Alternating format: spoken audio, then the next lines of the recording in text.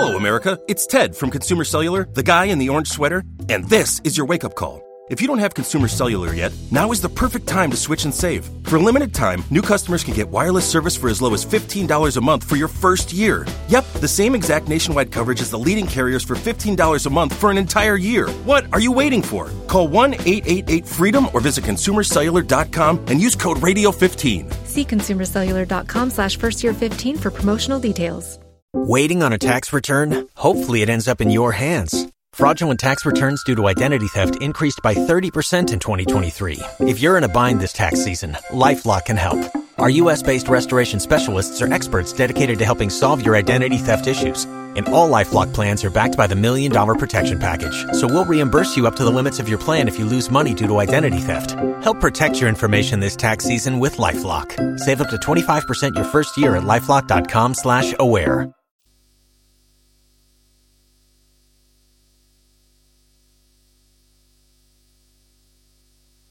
Now, in exactly 2 hours from now, the Blackstars of Ghana will face off with their counterparts from Egypt. Having suffered a 2-1 defeat to Cape Verde in their Group B opener, the 4-time African champions face the daunting prospect of taking on 7-time winners, Egypt, in their second group game.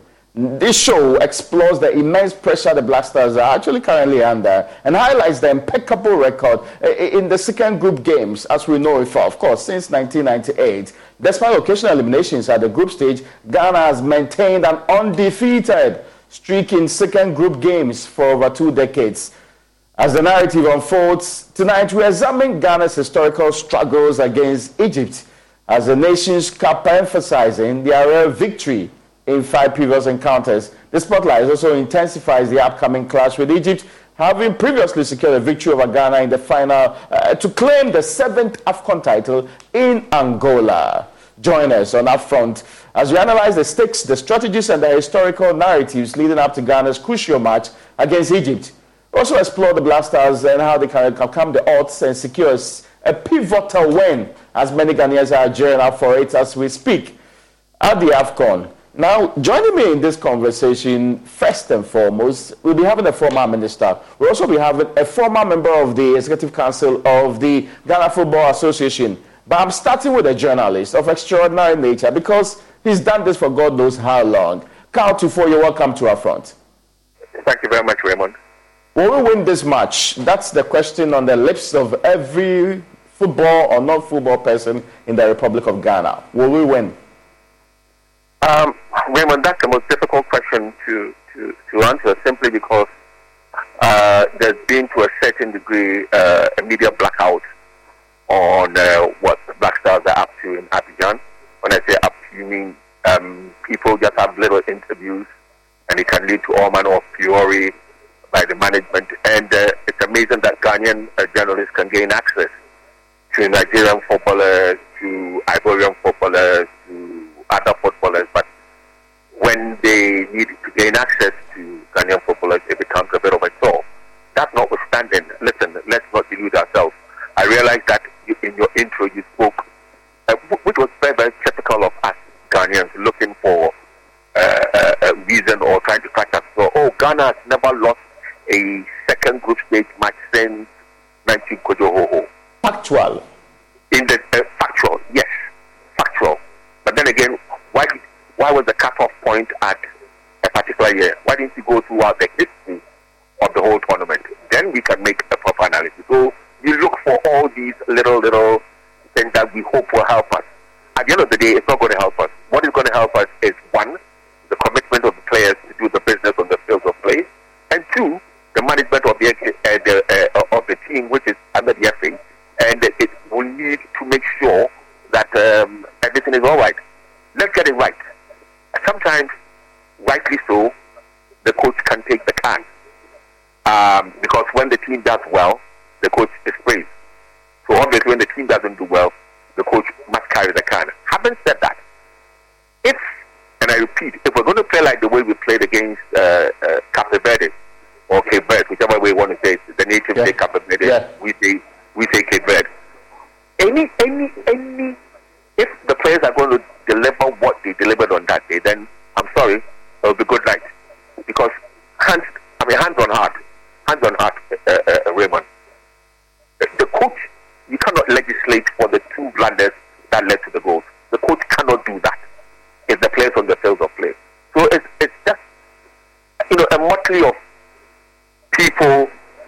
hoping and praying that something will come out of it. I personally, as a human being, and as a Ghanaian, first and foremost, will say, if I'll say, let's put it this way, I hope we don't lose.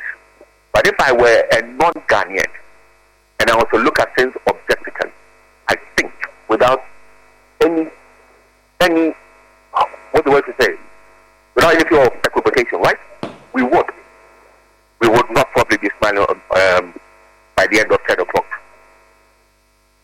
No, it sounds a bit, I mean, in all fairness, the understanding that many come to this game is that we have not said that we have the best team in the world. We have not said that we have the best players, and we have not really shown the competence to deliver this particular tournament right from the beginning. But what will be the trick? Which sort of players, and will it come to that, or what should the coach do differently? Because it appears the entire nation is hoping for a win. What can we do to ensure that happens? What lessons should the coach learn immediately? Raymond, you as a journalist, me as a journalist, the fans can't do anything except the fans who are there who will shout and try to urge the team on. It boils down to what the players will do on the field of play. And you can't control it. And that's why all the work must have been done behind the scenes to make sure that at the end of 90 minutes, you and I can walk out with our chest held up high saying that we did it, folks. But the crux of the matter is this. How often have we tended to disappoint? Let's go through history. You spoke about history. You spoke about second round games. When was the last time Ghana lifted the trophy? Raymond, sorry to say, and I'm not trying to belittle you, but it wasn't in your lifetime. It wasn't in your lifetime. 1982. It was in the era of black and white TV on the African continent. We've moved from black and white. We've gone to HD. We've gone to UHD. We've gone to 4K. The nearest we've come is 1992, post-match penalties against the Ivory Coast, and what cares them because they are the only nation that keeps on beating us in penalties. And in 2015 as well, and 2010 when we lost Egypt. Apart from that, it's always semi-finals and out. But even then, we were somehow content, at least top 4. But over the last 3 tournaments, we crashed out either at the group stages or at the round of 16. Simply put, not good enough, Raymond. And that's why many Ghanaians are pessimistic. I'm not saying it can't happen. Anything happens in football. But I'm saying that over the past 2 tournaments, it's been disaster after disaster after disaster. And it doesn't make me carry hope. Look, our bright spot, one of our bright spots, let me put it that way, is not 100% fit. So the question is asked, are you going to risk him? Kudus, I'm talking about. Are you going to risk him?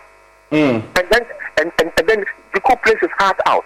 And I found out this statistic, that the last 2 goals scored by a Ghanaian in the African Nations Cup were scored by defenders. And ironically, it was Jiku. He scored both goals in the last tournament, in the last game when we lost, and then this one. So what's happening? Our forwards are not scoring goals. What's happening? We've got to face the reality, Raymond. Are we what we used to be? And if I were not a Ghanaian, I'd say, no, we are not.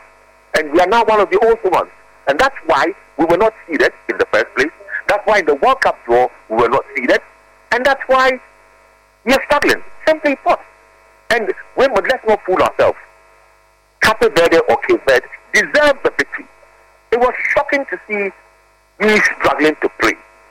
And they overwhelming us with what we used to call ourselves as what the Brazilians of Africa for. Maybe yes, because lately Brazil themselves haven't been doing so well. So we'll continue playing the quote, teka-taka, and get nowhere. Now, I give me a second. Let me introduce my other guests into the conversation, but I need to take some other words from you, Carl, on this one. I'm also joined in this conversation by a former Executive Council member of the Ghana Football Association, Dr. Tony Obi. You're welcome to our front. And I should be joined by a former minister in the Ministry of Youth and Sports too pretty soon. But let me start with you, Dr. Obi. It doesn't appear, if you are objectively looking at this, at least according to the ever competent analysis from Carl Tufuo, that we are the favorites going into this game. Are we? Yes, Dr. Obi, if you can hear me, yeah. Yes, I'll be glad if you could unmute. Yes, I'll be very happy. Yes, sir. Well, good evening to you and to my good friend Carl. And when Carl does his analysis, who are you to say he's wrong? I think he's pretty right. But you know, when you're in that situation, the only thing you are left with is hope. And it is the hope that is going to carry us. If you look at one-on-one as players, we do not have a bad set of players. But probably we are not diving as a team. And we haven't done so in the last a couple of tournaments, and that's quite worrying.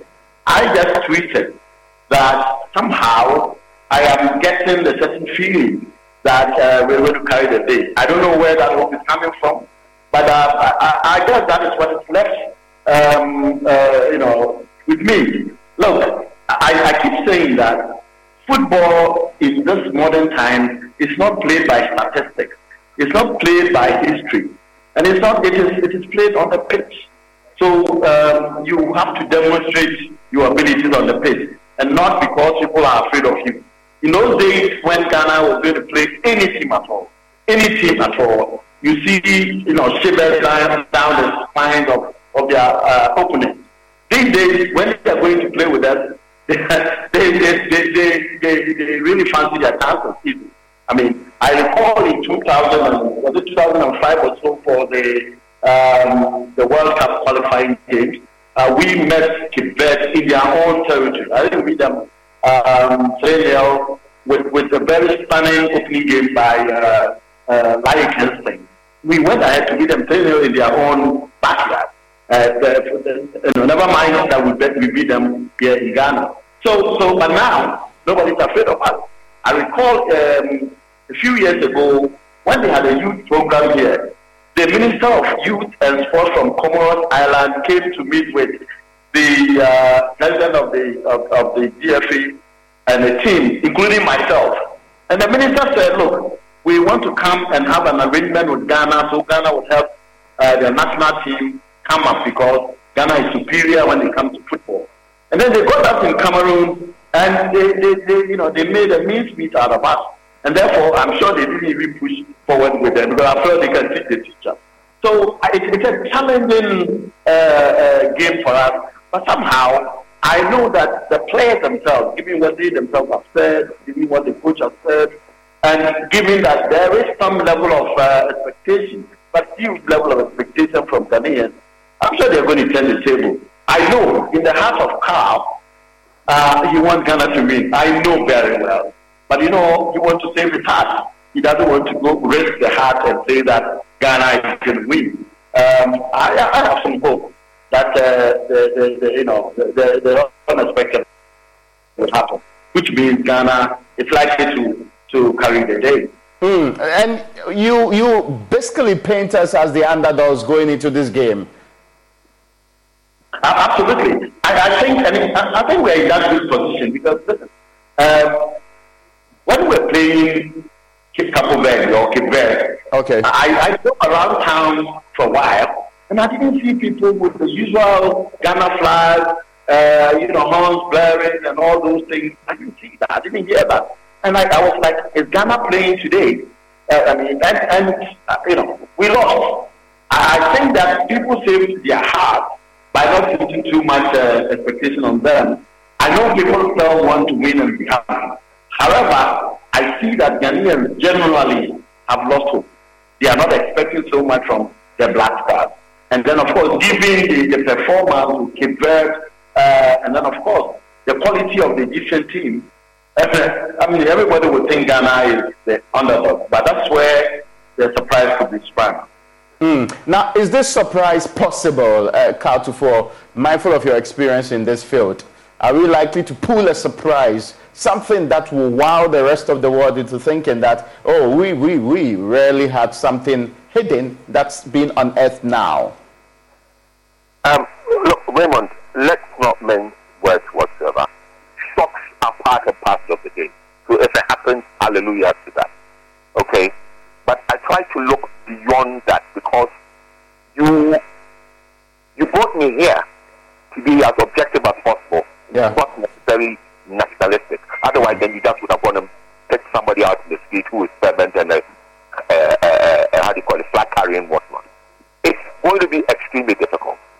Listen, stats may not mean anything, but the reality on the ground is that since that 6-1 defeat that we handed out to Egypt in the 2013 Kumasi match, which eventually took us to Brazil 2014, I think we've met 4 times and haven't beaten the Egyptians once. There's always a first time.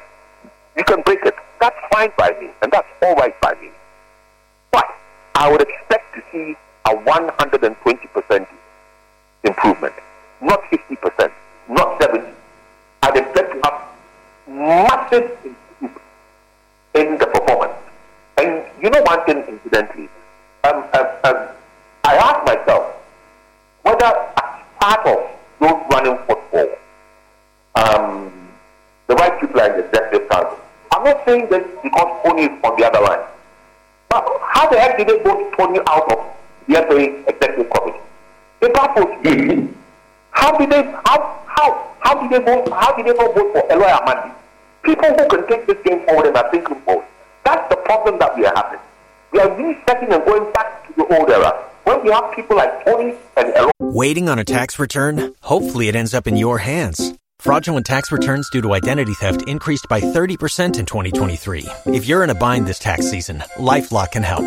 Our U.S.-based restoration specialists are experts dedicated to helping solve your identity theft issues. And all LifeLock plans are backed by the $1 Million Protection Package. So we'll reimburse you up to the limits of your plan if you lose money due to identity theft. Help protect your information this tax season with LifeLock. Save up to 25% your first year at LifeLock.com/aware. Who are thinking forward and are part of the modern game. And that's why people like myself, who are from a different era, will not put ourselves forward as candidates for any of the positions. Because there's a thing. We need to move with the times. And that for me is the key thing. 1, relationship with players. 2, relationships with football clubs that these players are playing in Europe. So key. I make mention of it all the time. Michael Essien. We forced Michael Essien to come to play for Ghana in the 2010 African Nations Cup when he was injured. That's what Chelsea told us. He said, no, we brought him in. He lasted 18 minutes against the Ivory Coast.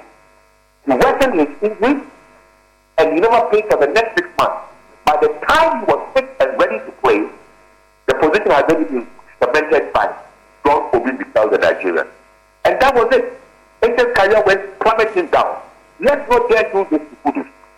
If the man is injured for me, even though the Western people were there to let him come and they came down, I would expect that we say, okay, let's have a plan B. No Kudus. Leave him there, let him get well. And that brings to me this whole business of having the Nations Cup in the middle of the European season, when even the professional players themselves are against it. Now, I get the point you're trying to make there. Is this issue really the biggest problems that we have on our hands? I beg you, Tony, on to this one. Of course, I mean, I did say you are former as executive council member. Carl is not really happy with the fact that you're no longer very active in the game. But the player management and the relationship with players that he just outlined out there, how big of a problem is this? Because you are deep in the heart of the FA, or you were more recently, until recently anyway. Yes, look, football is a combination of many factors. You know, what you see, the key activities on the pitch, but how you get onto the pitch is a big thing. And, you know, that's why you are players, sometimes when they are coming to play, you have a team rented a helicopter to bring the player because of how you see the player, the value of the player, and the relationships that they have. So it's a huge thing, and so you need to really create that relationship that will ensure that the player gives up. Sorry, I appear to be losing you, if it's possible, sir. Well, okay, we lost the former executive council member of the Ghana Football Association, Dr. Tony Obin there. Okay, I think that the connection is perfect now. You were making a point. We lost you along the line. I'll be okay if you just could reiterate that point. Yeah,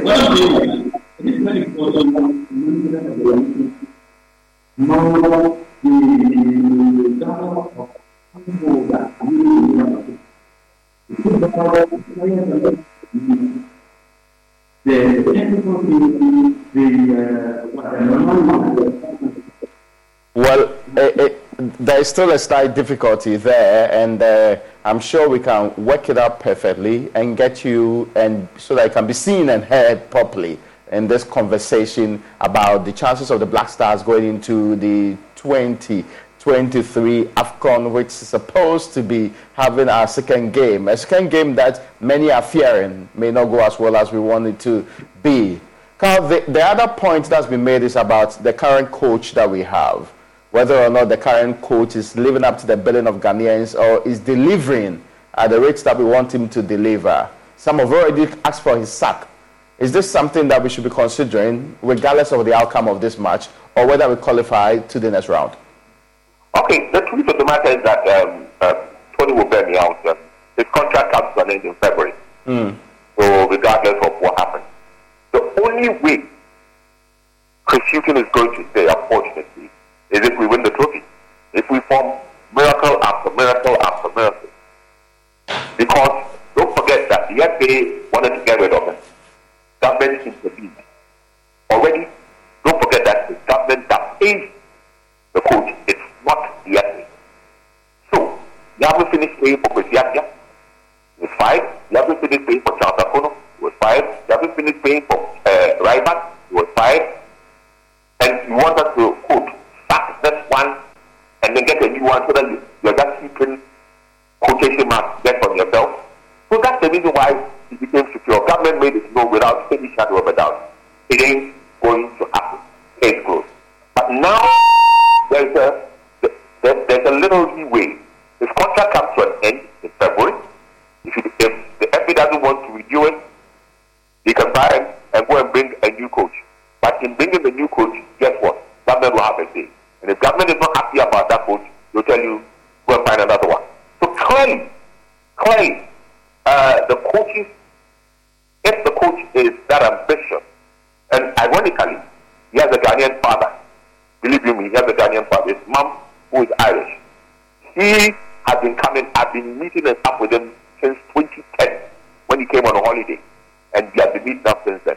He knows his job is on the line if he fails to deliver tonight.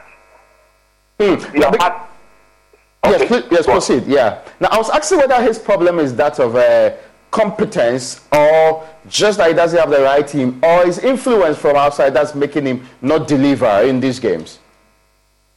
I know people within the FA fraternity say his competence is zero, so therefore he's not a good coach.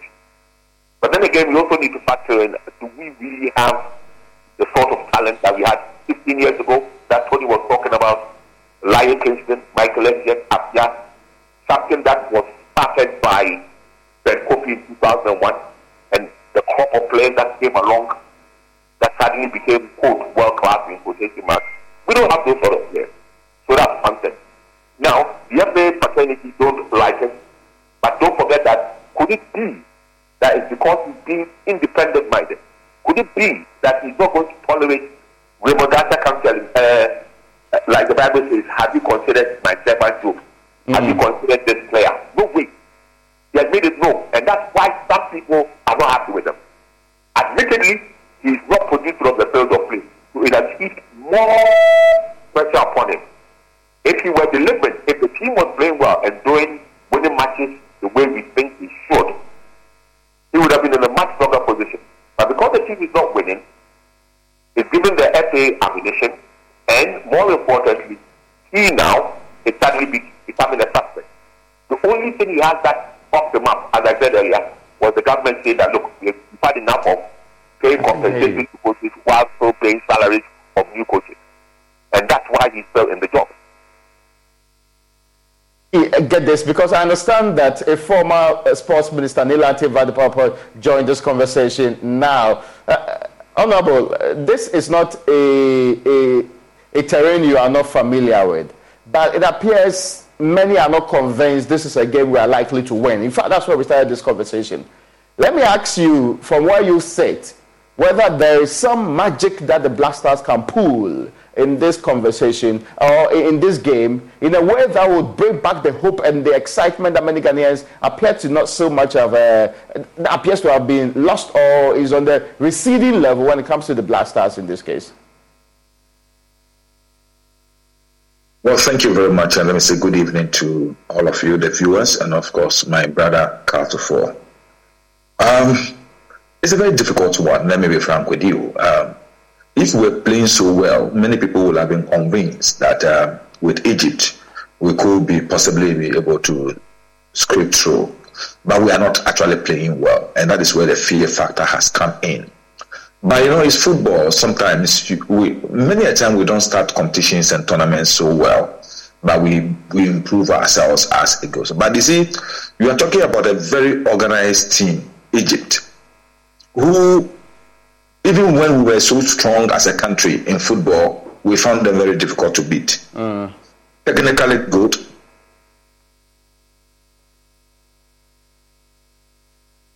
Well, do I have a...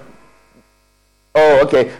Can you... Sorry, it appears to have actually muted yourself again. Honorable, can you unmute so that we can hear you? I'm interested in the final point you're making about the history of Ghana versus Egypt and what the current peculiarities suggest to that. The same setup. You are back now. Then let me say it will be extremely difficult to be able to win if the same setup. One thing I saw about our team is that our build-up too slow. Two, our passes were so poor. In fact, the match we played against Cape Verde, I counted as many as 28 faulty passes. 28. At this level, it's just too much. You cannot survive in a match like that with those level and amount of 40 passes. And most of the 40 passes were also in our midfield. So as soon as you make a mistake, the Egyptians will punish you. They are very fast, especially their forward liners are very, very fast and very skillful indeed. Salah alone is a bundle. So we must be careful on how we handle our ball, especially in the midfield.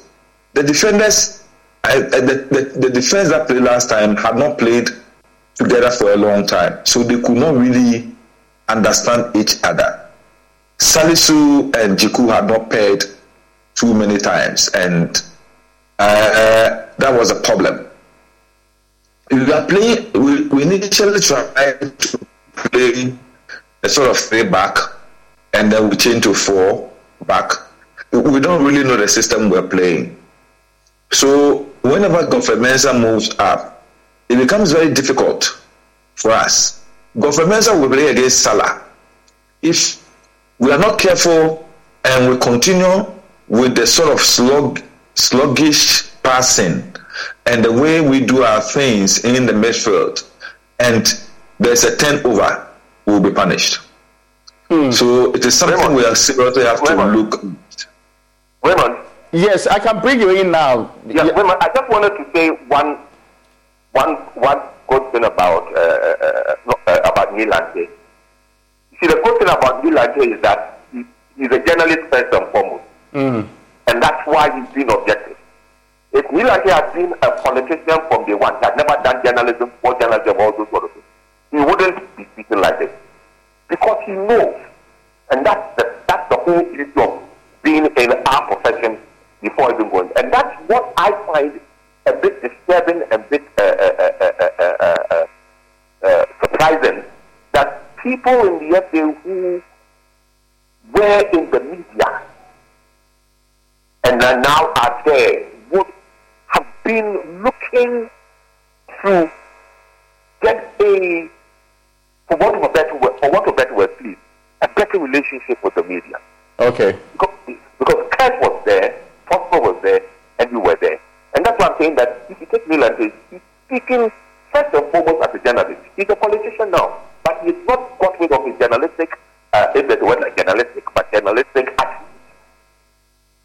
being a playing politician, we would have said, oh, we are going to win by all means, we are going to win by all means, and then we leave it there.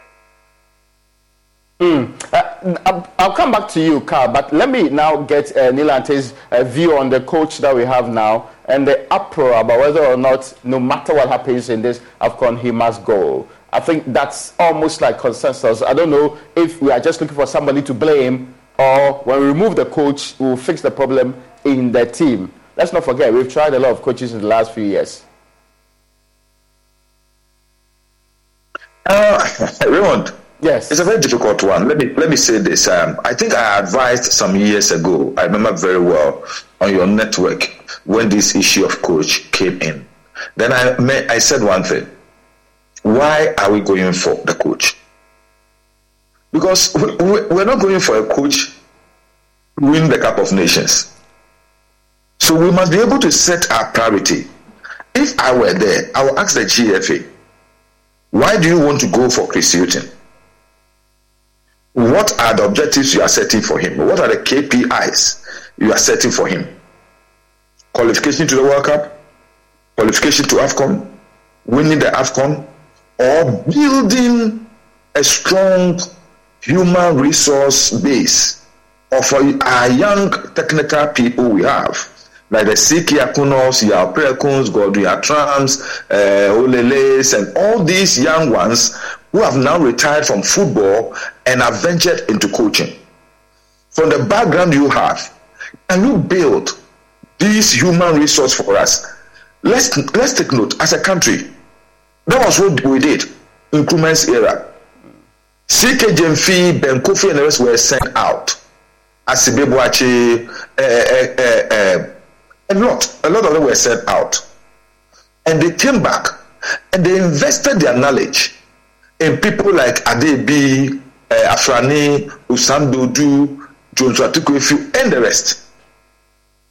So that was what I saw in the appointment of Chris Hughton. I saw him as somebody we are putting in place as a technical director to develop for us our technical department so that we can build our coaches, so that he's going to transfer knowledge. He is a Ghanaian who has been out there and has achieved a lot in the area of technical development. So I thought we were bringing in to develop the capacity of our people. And then the short term, what do we do to encourage some of these young ones to be able to manage the team, but reduce the level of expectation, but then be able to develop our kind of football, our structure, where we shall develop it not only at the national level, but through all our national teams and even into our local football, so that all our players will know that this is the kind of structure, this is a kind of football, this is a kind of discipline regime that you go through in order to get into the national team. Okay. So that when Hearts of Oak and Kotoko are playing, we have the same pattern, we have the same design, we have the same formula, then we can build it so well that it becomes easier for players within the local league or even the national team to fit. So that at any point in time, when a player, be it foreign or local, is invited to a national team, he doesn't find himself out of place. This is what is done in England, this is what is done in Italy, this one is done in Spain. So in Spain, they can call any player from Osasuna, Celta Vigo, Barcelona, Real Madrid. Anytime, as soon as he gets into a national team, he is already akin to the form of game they are playing. But we have a system whereby every match we have a different set of players. Then they come with different approach, different discipline, different structure, different knowledge. Is it now that we are going to tune in those players to be able to fit into the chemistry that you've developed? And you should understand that even in the chemical laboratory, it is not all the liquids that you put together that can work with one another. Okay. You understand? I get that your is point. A problem I have. The problem I have that we didn't appoint Chris Hughton with a clear objective. So the normal thing that we have done in the past is what we have done. You understand? We have a coach. When there's a match, then they come. The coach puts people together. They are invited a week to the assignment. They get together, play a match. After the match, goes away. The coach is there, nothing. I think that was a mistake. With Chris, what I would suggest we do, in order not to waste money, I would rather suggest that we change the reason for which we appointed him. I would wish that we let him assume the technical directorship of our game. Just as in England, we have people who are just the technical directors when you go to St. George's. And what they do is that they always have these national team coaches, Southgate and all these coaches, and coaches from the Premier League and the Football League, the Championship and the Football League, all going there always to learn, to be developed. So that is what I would expect. I wouldn't want that the amount of money we've invested in him, I will not be too happy with we just sacking him and letting him go. I think we need to change the position we have for him and get him into a directorship with a mandate, pay him to develop our game, to develop our coaches, and develop our young ones who are coming up, so that we can benefit from him in the future. Which really means that we will need another coach, won't we? I believe that the younger ones who are working with him, because whether we like it or not, the anticipated results we will not get today. So the younger ones who are working with him should be there. But then he should have the mandate to develop more younger ones. We have a lot of them. A lot of our young ones have gone into coaching now. He can help them develop better. Then we can have an opportunity to benefit from his knowledge and technical know-how. That's an interesting perspective. Let me bounce it off, Dr. Tony Oben. Do you agree a different role for the current coach? We let one of his younger people take up the team, and we look into the future and build from now. Is this something that sounds very realistic and reasonable to you? Yes, Dr. Tony Oben, if you can hear me. Well, I still struggle with that. So let me bring in Carl. Carl, is this something that, from where you sit, both government and the GFA will be amenable to considering? Well, the truth, like I said at the beginning, maybe Neil and missed out on it. The truth is that his contract expires in February. Yeah. So the question now is, will they renew it? And that mandate does not fall within government; it falls within the FA. Obviously, the government can, quotation marks, hold the things if they so want. But you see, you must look at the pulse of the nation. Is the pulse of the nation really for retention of Chris Hughton in the fact that it's not looked extremely good at all since he came? I'm not sure whether that's the pulse of the nation. But then again, that's why they are FA. And that's why they should be able to get up and stand by their decision. Me is offering a radical solution. We've never tried it before. Maybe it could work. But believe you me, if he hands it, if that one goes through and he's developing the coaches, the problem will be the fans' impatience with the local coaches who will take over. The Boatins, the Didi Damanis, and what's his name? Eddie Ansah, the rest who are there. One single defeat, Raymond, your how do you call it? Songo, will go to Jackson. They will all go kick.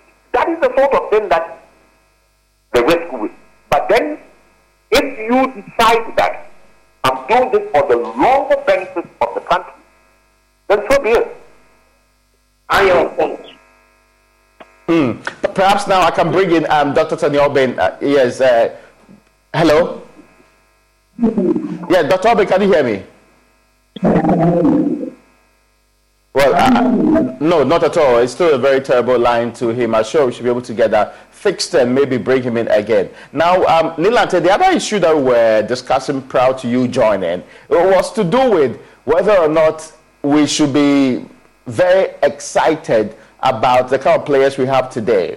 Not long ago, the coach of Hearts of Oak, the foreign coach of Hearts of Oak, proud to his exit anyway, said we had a national striker problem and that goal scorers were a rarity in the Republic of Ghana today. So many say that that particular diagnosis is true for the Blackstars and for basically the teams that we have had over the period. Is this something we should admit and work on? Can you hear me? Yes, this is better now. I think that's Dr. Tadeobe. Yes, sir. Please join. Yes, okay. I think that the idea of actually developing a technical advisory center is part of the gamut of programs for the FA. If you're going to be fair, okay. The center has been developed. I think there was this German coach was there, supported by Professor Minta and all that. And the idea was exactly what Honorable Nilante Bandapoe described. It is important that we develop our own internal local coaches, local technical people to handle us. And I think the idea of we going to tournament and having a coach for tournament is really not the right idea. I think we need to have a coach that builds a team. Personally, because I chaired the Galaxies, my belief was to build a Galaxy, the local Blackstars, that would have played together for a long time and be able to play as a team. Remember, the Apiers and the Asians and Sule Muntaris and all that, they started playing in Ghana. Liberty Professionals, about 4 of them, were playing the same thing. And then some of them were we basically make the same references. So where did we get it wrong? At what point did the vision change? Because this has been referenced consistently. If we think that the blueprint that works, why did we throw it out anyway? No. I think what happened was that a lot of people are now playing outside, doing well in their individual clubs. You remember before we went to the World Cup, I saw that the FA went to the families of all these players who were doing well outside, but had never played in Ghana. So the challenge has been how to put them together. And football is a teamwork. It's not just being a skillful player or being a good individual player, but you need to be able to play together as a team. And I think that is a challenge. I envision a Blackstars which will be dominated by a local set of players and supported by expatriate, in quote, Ghanaian, how do you call them, the aspirant players playing with us. Because when it is dominated, and they are very good, there's no doubt about that. When they are playing in their own clubs, you see them and you think really Ghana has a lot of good players. But you can't put them together in 2 weeks, 3 weeks, 3 weeks, 2 weeks, and then expect any sound result. So I think that's where we are getting it wrong. We need to strengthen the internal build-up. And then also, we should move away from this idea of building or appointing coaches for tournament, and then once the tournament ends, we look for another coach, and we don't have the concept of our own football. We don't have a system of football that we can relate to. I think that is a challenge, and I pray that after this, and you see, even before we went to the World Cup, I was on one of the networks, one of the media networks, and I was saying that, look, let's give Otoado the chance because he's been there for a long time, and then you have Chris Houston backing him. After that, Otoado is going to go. Let's keep Chris Houston to build the team, to build a national team, the Blackstars, and other technical people. That was an idea which I personally said, I think, on some TV station. I don't want to advertise those TV stations that I spoke to you, and then I'm sure you're on your own set as well. So I think that what we are facing now is a problem that is very difficult for us to surmount now, especially in the tournament. Okay. It's going to be challenging. It's going to be challenging, but going forward, we need to be able to relook the way we have our technical team and the way we also keep our players. Permit me to now explore with you, gentlemen, what will work in the current game you are going to play. Would Do we have an Ayew problem, be it Jordan or Dede? Do we have an Ayew problem in the team that has come up consistently? Do we have a better pair to actually deliver up front? Let me start with you, Carl. Do we have an Ayew problem? I don't know what an Ayew problem is. The reason why I'm saying this is that, yes, I've heard people having reservations about Jordan. He doesn't score enough. He doesn't do this. He doesn't do that. But I keep on asking the same people. So how come he plays regularly for Crystal Palace? Okay. He must be doing something right. Then he must be doing something right. Now, he is not supposed to be your goal scorer. He's supposed to be your worker, the worker center forward that will go wide, will come in the middle. Yes, granted that sometimes, you see, we try to measure him to the standard of his father, who was a genius. So that's what I'm saying. Andre, I think I wouldn't have taken. I think he served his country well. I probably would have said yes. But Jordan, I don't see it as an Ayew problem. That's the first thing. The second thing, you've got to make do with what you have now. And you've got to develop strategies and ways and means. Listen, as I'm speaking to you now, I'm watching the Ivory Coast versus Nigeria. Can you believe that Nigeria are 1 goal up and Napoli has 1 shot on target? And that was a penalty kick. Yeah. That was a penalty kick. Yeah. But that's football for you. It can be crazy. Absolutely crazy. You can have all the possession and Ghana can just get a break, bang, and it's in, and you can hit the crossbar post and whatever it is, and you've lost the game. I'm seeing something similar right now. That really means we should be hopeful, right? Absolutely. Yes. The Nigerian example, the country we share hotel with, that people have been using to actually mock us, shows that we can also make it in this game.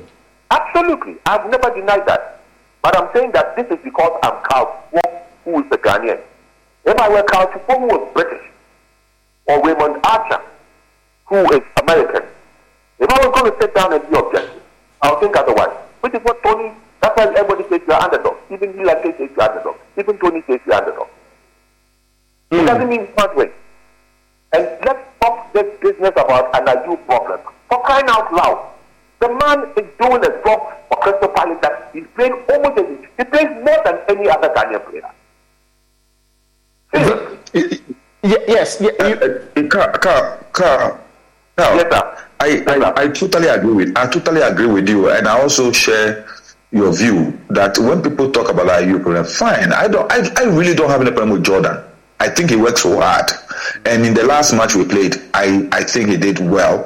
He worked hard. He was coming back to the defense to help and all that. But it's Andre that I think that our over concentration and over reliance on him at this point in time. For Christ's sake, he's 7th Cup of Nations. He will not have the same strength and ability as he did some 13 years ago. But I'm saying that, why did a coach leave out someone like Jeffrey Schropp? Carl. I think. Thank you. Thank you. I was also going to ask that question. Leave someone like Jeffrey Schropp? Schropp is playing regularly. Yes. And he works so hard. And he's very dangerous. He's even more dangerous than Jordan. You understand? It is a team selection which is the problem. And I agree when people say we have a striker problem. The strikers we've had, what is their convertibility rate? You understand? As compared to the old people. Look, we've had strikers. Ghana has been a country of strikers. I'll be frank with you. From the days of the Infums, to the days of Danousu, Kwesiusu, Poko Afriye, Uli Kluche, and to the days of George Alassa, Emmanuel Kwashi, you talking to even Abdul Alassa, Ben Kayede, Dan Kayede. We've seen strikers, Francis Kumi, we've seen strikers. So Ghanaians are now asking why? Why are we now today bereft of strikers? It's because our scouting and our desire to look for the best out there has been taken over by personal greed and individual selfishness. You understand? People are not interested in the players they manage. People are not interested in the players from whom they will get some money, some cuts, and not somebody out there, even when he's playing for Kwabi Brim, has the potential to become our striker. Do you know where Infum and the rest were pulled from? Do you know where Kofi Pari was pulled from? Do you know where Abukari was pulled from? You understand? No, I get the point. Please proceed. You are making the point. I think I almost lost you. The problem we have now is that individual interest has superseded the national interest. Is that not why, Honorable former Minister, is that not why we brought in a coach who cannot be controlled by anybody? A coach who appears to be independent and not like the ones that were pushing around. How come we still are complaining about the same problem? Raymond, that issue. Yes, Raymond, please. that issue of somebody cannot be controlled is only a myth. Oh, okay. It's only a myth. Okay, you make the point. Let me bring in Dr. Obin. Yes. Well, I think that as Honorable will agree with me, our football has changed. The days of Infum and ball freeze and Willie Klitschis and all those stuff, people played in Ghana with the love of Ghana. Today, anyone kicks and scores a couple of goals and is going outside. You recall a 3-year ban here. Yeah. He was a budding striker, and then after scoring a couple of goals, he became an expatriate. And sometimes they go there, they warm their benches instead of playing actively and be picked. In those days when you had Tony Yeboahs, they were playing actively and they were being seen to be playing actively. So you'd always bring Tony Yeboah. And even our former coach was also playing outside. But it was a blend of local and Ghanaian players playing abroad. Now, if you have a total domination of foreign Ghanaian players, it is difficult to put them together for 2 weeks to participate in a tournament like that. I mean, you might say that it is the same with other clubs, but most of them, other teams, other nations, most of the teams that are doing well have the dominance of local players. If you look at Egypt, the team is dominated by Al Ahly, and so it is. If you look at the Blackstars in the past, you had the dominance of either Kotoko or Hazafo, and then you had a couple of people who were Ghanaians who played outside to support it.